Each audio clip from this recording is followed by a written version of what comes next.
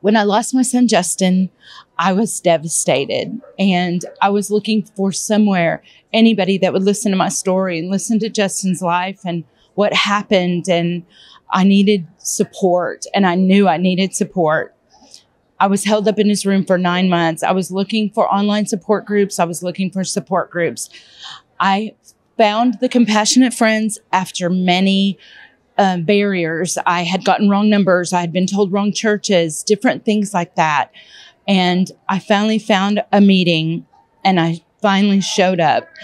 And my first meeting, when they asked me, I had Justin's picture with me. And when they asked me my son's name, all I could do was hold up his picture and cry.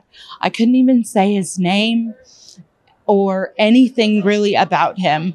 And little by little, I showed up, and I made a few phone calls, and I made a few friends, and little by little, I started to get better. And when that rock came around, I could talk about Justin. I could talk about his illness and his life. And I started learning about healing. Then I met speakers from there and reached out to them. I started sharing my time and going to anywhere I could talk about Justin that felt right to me. I don't do anything my heart doesn't tell me to do. I don't have any kind of time frames.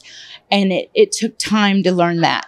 Everybody was saying, move forward, move on. And I finally grasped moving forward and continuing that bond, because our love still grows. And I think people that don't have this personal experience don't understand, when our child moves on to heaven, our love still grows for them. It doesn't stop growing.